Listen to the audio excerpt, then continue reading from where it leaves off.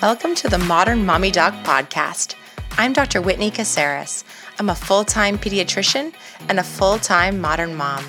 I speak and write about equipping mamas to raise resilient, healthy children and to invest in their own social emotional health along the way. Each week, we'll give you the practical tools you need to win at parenting without losing yourself.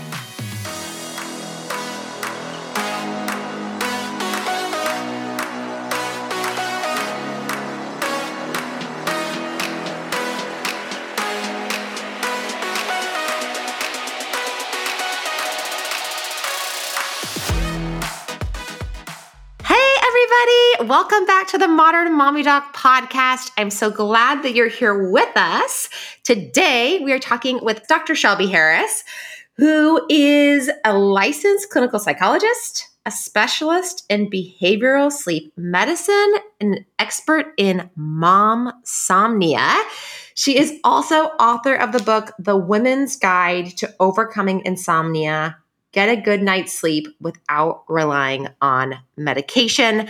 We can all use this episode today, and it's so important. So, Dr. Shelby, thank you for being here. Thank you for having me. I'm excited to be here. Let's start first with what is momsomnia? So, it's funny. It's a term that's been around for a while. I had a lot of female friends that were talking about it. It's different from insomnia. So a lot of people are talking about like revenge bedtime procrastination. It's all the same thing. I had written about it just because friends of mine were talking about it in my book 3 years ago now. And it's really just that feeling of I'm going for everyone else, whether it's work, my kids, everything, that at the night, once your kids go to bed, you just want to steal back the evening and actually do a few things for yourself. Mm-hmm. So when that happens, fine, do stuff for yourself. Steal back a little evening. People tend to get a little carried away. And what happens, they stay up too late, binge watching TV, doing things on social media, whatever it might be, even chores. It doesn't matter, that you sacrifice sleep. And that's where it becomes a real problem. So it's an issue of sleep deprivation. It's different from insomnia, which is you make time for sleep, you just can't sleep. Momsomnia is like you're just burning the candle at both ends. Yeah. Let's back up a minute then and talk about why this is a thing, like why moms have momsomnia and why it's so hard for us to prioritize sleep, because it makes sense to me. Like this happens with me too. Like this idea of I've done all this stuff for my kids. I couldn't get to that email that I wanted to send, or I just want to go watch Marvelous Mrs. Maisel. Like that sounds like a really fun thing to do. So why is it though that we know sleep is important? Why don't we prioritize it in our lives as moms? I think because sleep is so passive in a way. Like we don't see it in our face as much and see the benefits of it. We just kind of assume that we're tired, and we don't necessarily see that we're tired. Yes, because we're busy. We have kids, we're working, all these things, but we don't always see that lack of sleep can cause those things as well. And there's so much to do in this world that we want to do that the only time to do it feels like it's at night. And then what happens is it cuts into sleep because you don't necessarily see the benefits of sleep in your face. And I think that's a part of the reason. And then also with technology, it's so much easier to get caught in that cycle more so than ever before because it's right in our hands. We can scroll, and there's no real way to set a limit on it. So we're very focused on our kids having good sleep routines, but for ourselves, it's like, oh, whatever, I'm just going to do what I need to do. And it also helps for some people to kind of just make you feel like almost a human being again in a weird way, like that evening time. Like, look, I am an adult. I can do things that I like instead of spending all my time doing anything for everything else. But like I said, sleep gets sacrificed. I don't know if you find this, but I find also that this whole tired mom thing is kind of almost a badge of honor that we wear sometimes, or it's this cultural rite of passage that if you're a mom, you're kind of supposed to be tired. Do you find that sometimes with your clients? With your 100%. I think not even patients, it's just talking to anybody. If you look on Instagram, there's memes left and right about just being tired, and it's just sort of normalized. You're a physician, right? Think about medical school, right? Oh, yeah. A lot of the older school ways of thinking about this, you'll sleep or you're dead. right? Right now it's go, go, go. We're constantly trying to accomplish things and it's making the problem so much worse. And that badge of honor is, I think, the biggest problem. It's like, look, you can power through, you can override your biology when the reality is you can't.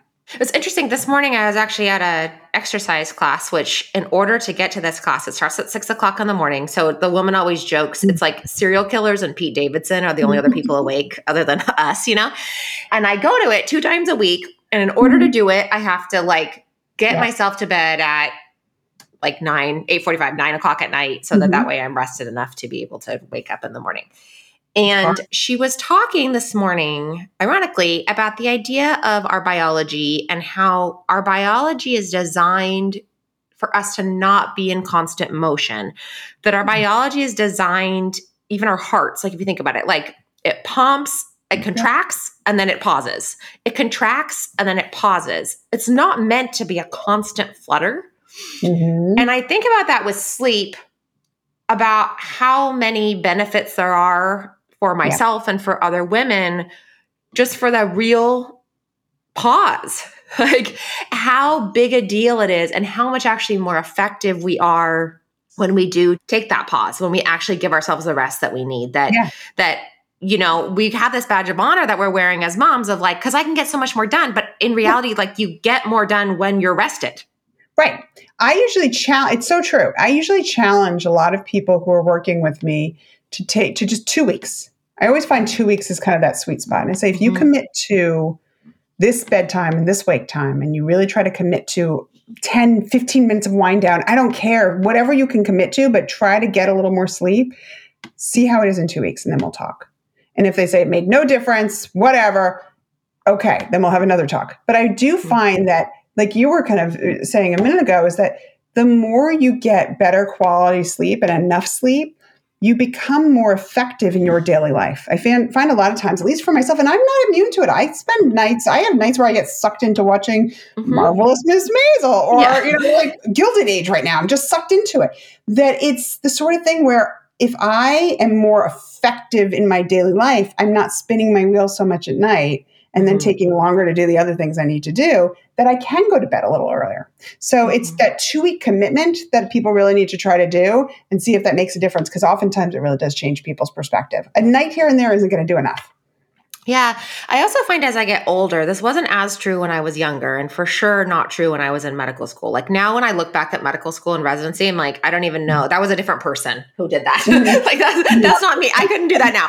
But now my body, I feel is quicker to send me the signal than it used to be that I didn't get enough sleep. If I don't get adequate sleep, I now 99% of the time get a migraine, or have at least some type of low-level headache, or I feel more achy, or I get a stomach ache, or I feel nauseous during the day. And I find that with my patients too, and that I'm interested actually to hear what you have to say about this, that a lot of times when I challenge people, and even myself, with if you slept, actually, I think that might solve some of the problems here. But there's a lot of resistance to that being the thing. I don't know if that's because people are I know, but I can't do that. So I just have to find some other solution that's going to work for me because sorry, I can't get more sleep. Right. We're trying to out fake biology.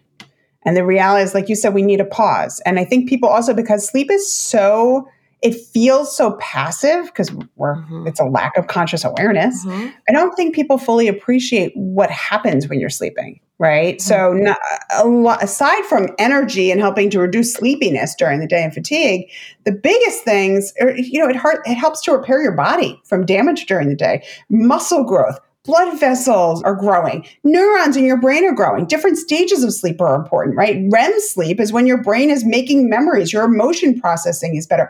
All those things for mood, all those things are the things that are important to help us function better during the day. And we don't usually see that so well because it's such a passive act when you are sleeping. And I think people just want that quick fix, that pill, that soda, whatever it is that's going to give you the energy. The reality is it's not going to do the repairing that sleep needs to do for us. It's interesting how with a jump to medication, how it feels like people, and you can correct me if I'm wrong in your Mhm. field, but like are quicker to go to a medication or more apt to say what's the magic pill in Mhm. this realm than they are with some other things. Like I feel like for anxiety or for depression, that a lot of people, even in my practice, be like, well, I don't want to go on a medication, which Yeah. sometimes they're right. They really need to do like the actual work. They need to get more sleep or more exercise. They need to go to a therapist, all that before they go on a medication. Mhm. But with sleep, it feels like that is the question that I get every single time. It's like, is there something I could take to make this easier for myself? Right. Do you find that too? Oh, totally. And I find I think a lot of the times we want a quick fix, which is part of the Mm-hmm. problem, right? Mm-hmm. And a lot of times with the more traditional anxiety, depression medications, we're not talking about like benzos and stuff, Mm-hmm. but like those take weeks to work for a lot of people. Right. Sleep aids, I'm going to try it tonight. It'll work. It won't work. Like it's a very immediate kind of response.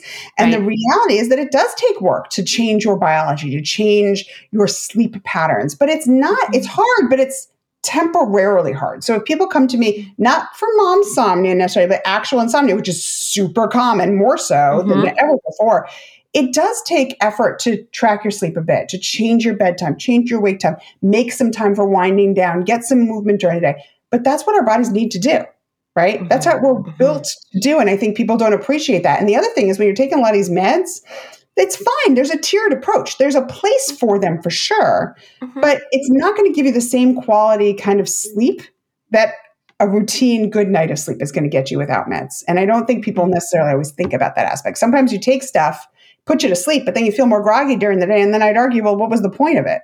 If it's going to Right. make you feel worse during the day, then what's the benefit? In my opinion, there's not much. Right. Okay, so let's break it down in terms of momsomnia and insomnia. Yeah. If someone had momsomnia, aside from really trying to get real on why it is they have that feeling and like how Mhm. they need to actually make space for themselves in the middle of the day for themselves, what would you recommend for them to do to try to break their habit of Yeah. momsomnia? Because momsomnia feels more like a habit. It's a Obviously, insomnia is like can be more of a medical problem. Yes, 100%. It's about the focus, right? When people have insomnia, they think about sleep a lot. I need to sleep. Why can't I sleep? People with momsomnia, they're like, I know I should sleep, right? So think Mm-hmm. about your why when it's momsomnia, right? So the first thing I always say is like, why do you feel like you need to get sleep or you should get more sleep, but you're not doing it? What does sleep help you with? How do you feel during the day? Try to find Mm-hmm. thing to connect it to other than just, I should go to bed earlier. Well, Mm-hmm. what benefits is it going to have for you? Really think about it that way. The other things are like the turn off your phone. It's such a simple thing, but if you're in your bed Mm-hmm. and you get sucked with scrolling, get an alarm clock. An actual old school alarm clock and keep your phone outside the room. That's the first step. It's hard to break at the beginning, but that's an easy one that people often get sucked into. The other big ones I have are like setting timers. So you could have on a lot of the phones, they have timers that will go off that will say it's time for your bedtime routine. Set it yourself if you want. You need to Mm-hmm. have like a set bedtime and work backwards. Even though I know it's not Mm-hmm. perfect. Like I don't have the same bedtime every night, but it's around the same time. And I know about a half hour, 45 minutes before, I'm going to turn the lights down. I'm going to start winding down and have a routine towards bed. And if you have reminders for that, you can have lights, there are alarm clocks, there are smart bulbs, you can have that start to dim to set that tone for you. Mm-hmm. And the other big thing is like you can set your phone, you can have, like, no one wants to do this, but they can set the screen time limits. They can have their phone actually turn off. If you really Mm-hmm. need to make it you have to break that habit at first. And then the one other big thing that I recommend to people all the time is a lot of like, if you're watching a show, which is fine, a lot of them have autoplay. So they go right into the next show and into the next show. Many of the streaming services have the function to actually turn that off. So it will make you make a conscious decision at the end of an episode, whether you want to choose sleep or another episode. So you need multiple reminders and also the setting around you with the lights, whatever, to help really get you into sleep. And then if you avoid it and you still don't do it, then you need to think about why are you not making yourself a priority.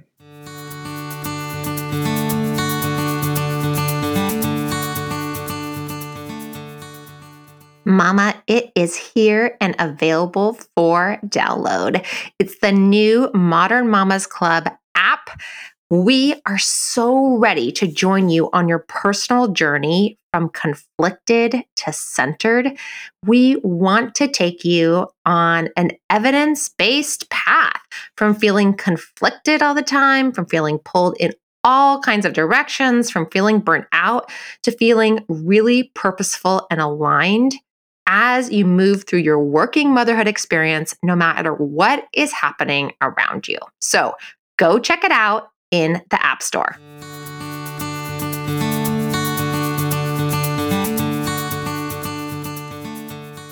And I think that is the tough one. I think that is, I think people feel so stuck. I think moms feel so stuck in, like what you said earlier, I want some piece of myself.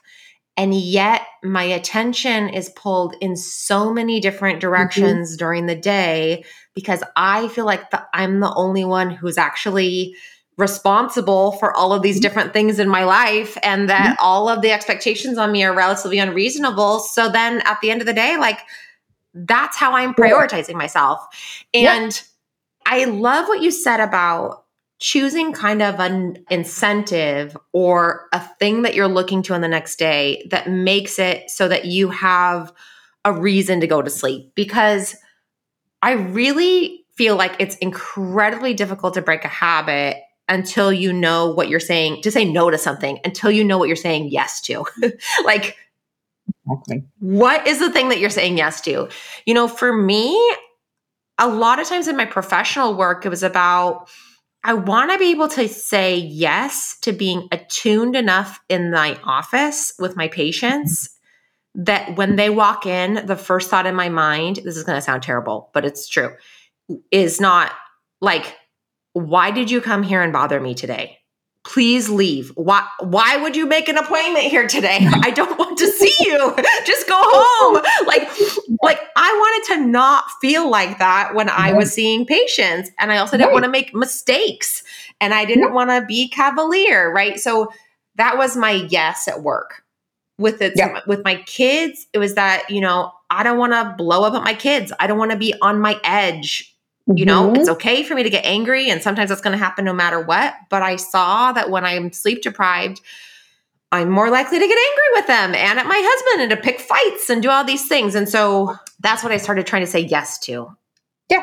Irritability is a huge one for so many parents. They're noticing that they're just getting so reactive with their kids over things that normally would not be as big of an issue. And, you know, it's, of course, we're going to get irritable from time to time, but if it helps to sleep is that equalizer, right? It brings that baseline down a little bit. And there are so many things, like it doesn't have to be such a big thing. Like, I don't want to get irritable. I don't want to have the issues at work. It could be something like, you know what? I'm trying to eat better in my life because my doctor wants me to eat a little bit more healthy. And if you're not sleeping enough, guess what? You naturally reach towards all the foods that aren't so great because you need quick energy fixes. So if there are other things that you're working on in your life that you're struggling with, sleep might actually help to make those a little bit more accessible for you. How about the insomnia piece? Tell me about that, about what people can do for that. And I think probably some of the solutions for that will be similar to what people could do for creating a practice around momsomnia too, right? Well, tell me what people can do if they're experiencing true insomnia. They want to sleep, but they cannot sleep. So insomnia is literally trouble falling asleep, staying asleep, or waking too early. And it's happening at least 3 nights a week for multiple weeks on end. We don't really call it chronic until it's going on for 3 months because honestly, there's stress in the world. And if you have a week or 2 or 3 of poor sleep, you're a human being. Congratulations. If it doesn't get better, that's when you need to really start thinking about doing something with someone. So what are the treatments? So we always, like I said, we think of it as a tiered approach. So it's the same insomnia stuff, right? You have to, sleep is not an on-off switch. You need to slowly kind of dim your brain, relax your body into sleep. That's always the first step. So if you can only commit 10 minutes to getting into before bed, start there. Then maybe work on 15 minutes of a wind down routine. And then there's the basic sleep hygiene stuff that we always hear, you know, limit caffeine 8 hours before bed, don't nap, limit screens an hour before, all that stuff. But if you have chronic insomnia, that's usually not enough. So you still should do that stuff. But then when you start noticing it's not enough, then you talk about stuff like cognitive behavior therapy for insomnia. So that's my area of specialty. There are apps for it. There are books. Like I wrote a book. You can see someone specifically. It's a very, very short-term effective treatment where we change bedtimes, wake times, what you're doing in bed. Sometimes we do meditation. relaxation exercise. It varies, but the general stuff is like changing the timing of your sleep and what you're trying to do to force sleep. And it works for many people in 2 to 8 sessions. It's not a long-term commitment. And if that's not enough, it's just as effective as the meds. It works better in the long run. If that's not enough, then we talk about medications. We talk about other options. Some women, it's perimenopause. In their 30s, you can start having perimenopause. And that should be a discussion to have with your gynecologist. There are things that might be effective if you find you're really having trouble with sleep. So like I keep saying, it's a tiered approach. But if the sleep hygiene is enough, then you talk about cognitive behavior therapy for insomnia. And you find a doctor who will actually listen to you, because the thing for women that I hear a lot of times too is it's normal, like you were saying, badge of honor, right? Oh, it's normal as you get into your 30s, 40s. It's totally normal to not sleep. Just deal with it. And that's when you need to find a better doctor. Well, let me say too, from experience and being there, I mean, ironically, like doctors are like the worst people to give people sleep advice, right? Because we don't practice what we preach. No. Because we tell everybody to get great sleep, and then we've had years and years of not getting great sleep, and we're kind of proud of ourselves that we were able to function at the level that we were, without the sleep. I mean, I think that was a cognitive shift that I really had to make about. Like, I just saw a quote the other day that said, like, your burnout is not helping anyone. And I think it's like for physicians, your sleep deprivation is not helping anyone. To moms, your sleep deprivation is not helping anyone. It's not helping you. It's not helping your kids. It's not helping you at your job. Like, it's not helping anyone. So yes, I agree with you in terms of the physician piece, that I think in pediatrics, it's a bit different, because I think that we understand a little bit better about prevention and diet and exercise and all that matters and good sleep. But I think in general, as physicians, that you really do have to push with your provider to say, like, no, I'm actually having a hard time. I actually help. Yeah. Right. And the reality too is, like, a lot of women struggle with anxiety. We struggle with depression. The sleep piece is just kind of ignored for a lot of times, and thinking that, if they feel better with their anxiety, depression, they'll get better. The reality is that actually, if you work on the sleep, we see this over and over again in research, it helps to improve their depression and anxiety, or bolster the treatment that they're getting, whether it's psychotherapy or medication or whatever. The sleep is necessary. So don't ignore it. Treat it as a separate issue, and then hopefully you'll start to see some more improvements. But seriously, you got to give it a few weeks of really trying.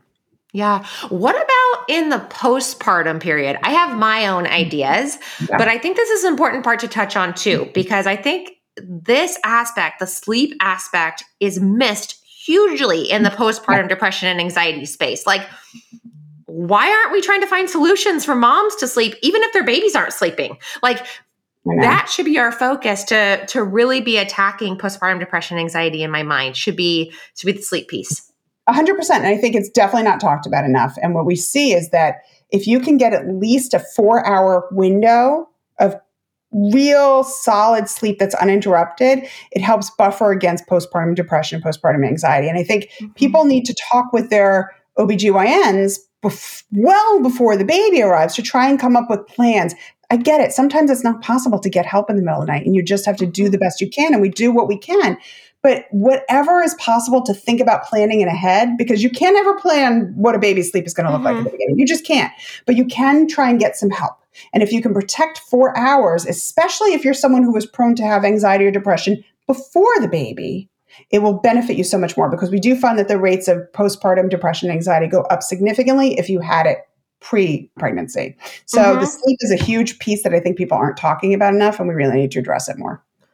Well, and I think this speaks to, as a nation, we have this obsession with, like, spending money on the gear, spending money on, like, a fancy crib, making sure our babies look, like, super cute at all times, spending money on, like, newborn photos. And obviously there are tons of women who they don't have money for any of that, and they still are struggling with their sleep. But there are a lot of people who are, like, overspending on those things as they prepare for their newborn, and underspending on help to get them sleep.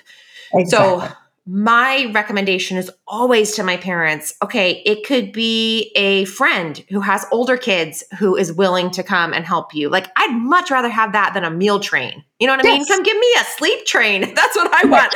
I can help take out whenever I need. I need someone to come and stay over, right? And help. Exactly. You know, hold my baby with your partner. And this is why paid parental leave is so important. Is to have partners who are able to be the person who's the go-to in the middle of the night, who learns to be the soother in chief. And then if you can't afford it, of course, like a doula would be amazing. You know, like a sleep coach person in the middle of the night would be amazing. But not all of us can't afford that.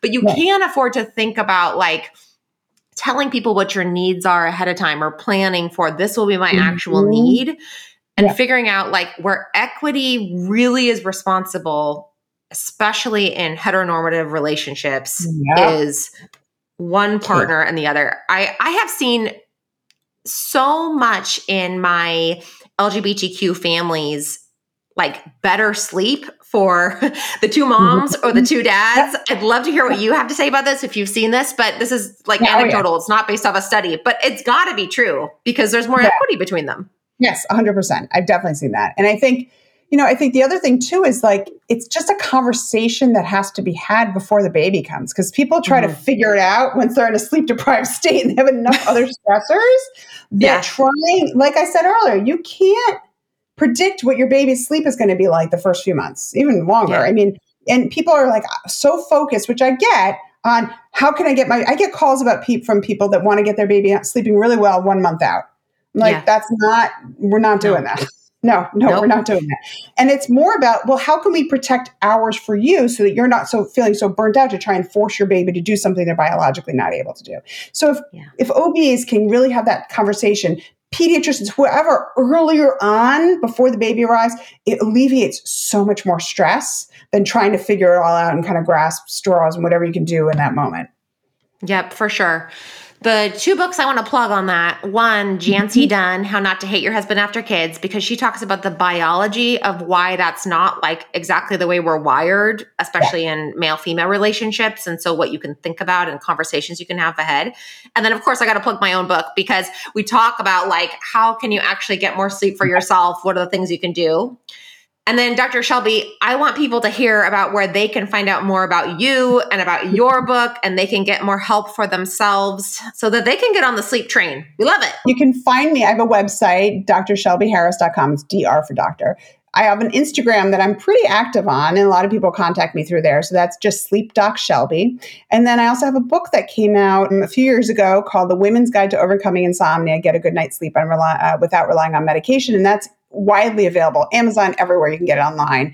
And it's really for women who are struggling with insomnia of all different ages. But the secret is, although it's for women, if you know someone else who's not a woman that is having some issues with insomnia, they can benefit from it too, a little bit too. Yeah. And then I have a private practice in New York, Westchester, but I see people virtually from all over New York, and you can contact me there. Awesome. Thank you so much for being here. The message I heard loud and clear is, for most moms, it comes back to that why, and to that idea of prioritizing yourself and figuring out what you want to say yes to once you're starting to get motivated about making a change around sleep. 100%. So important.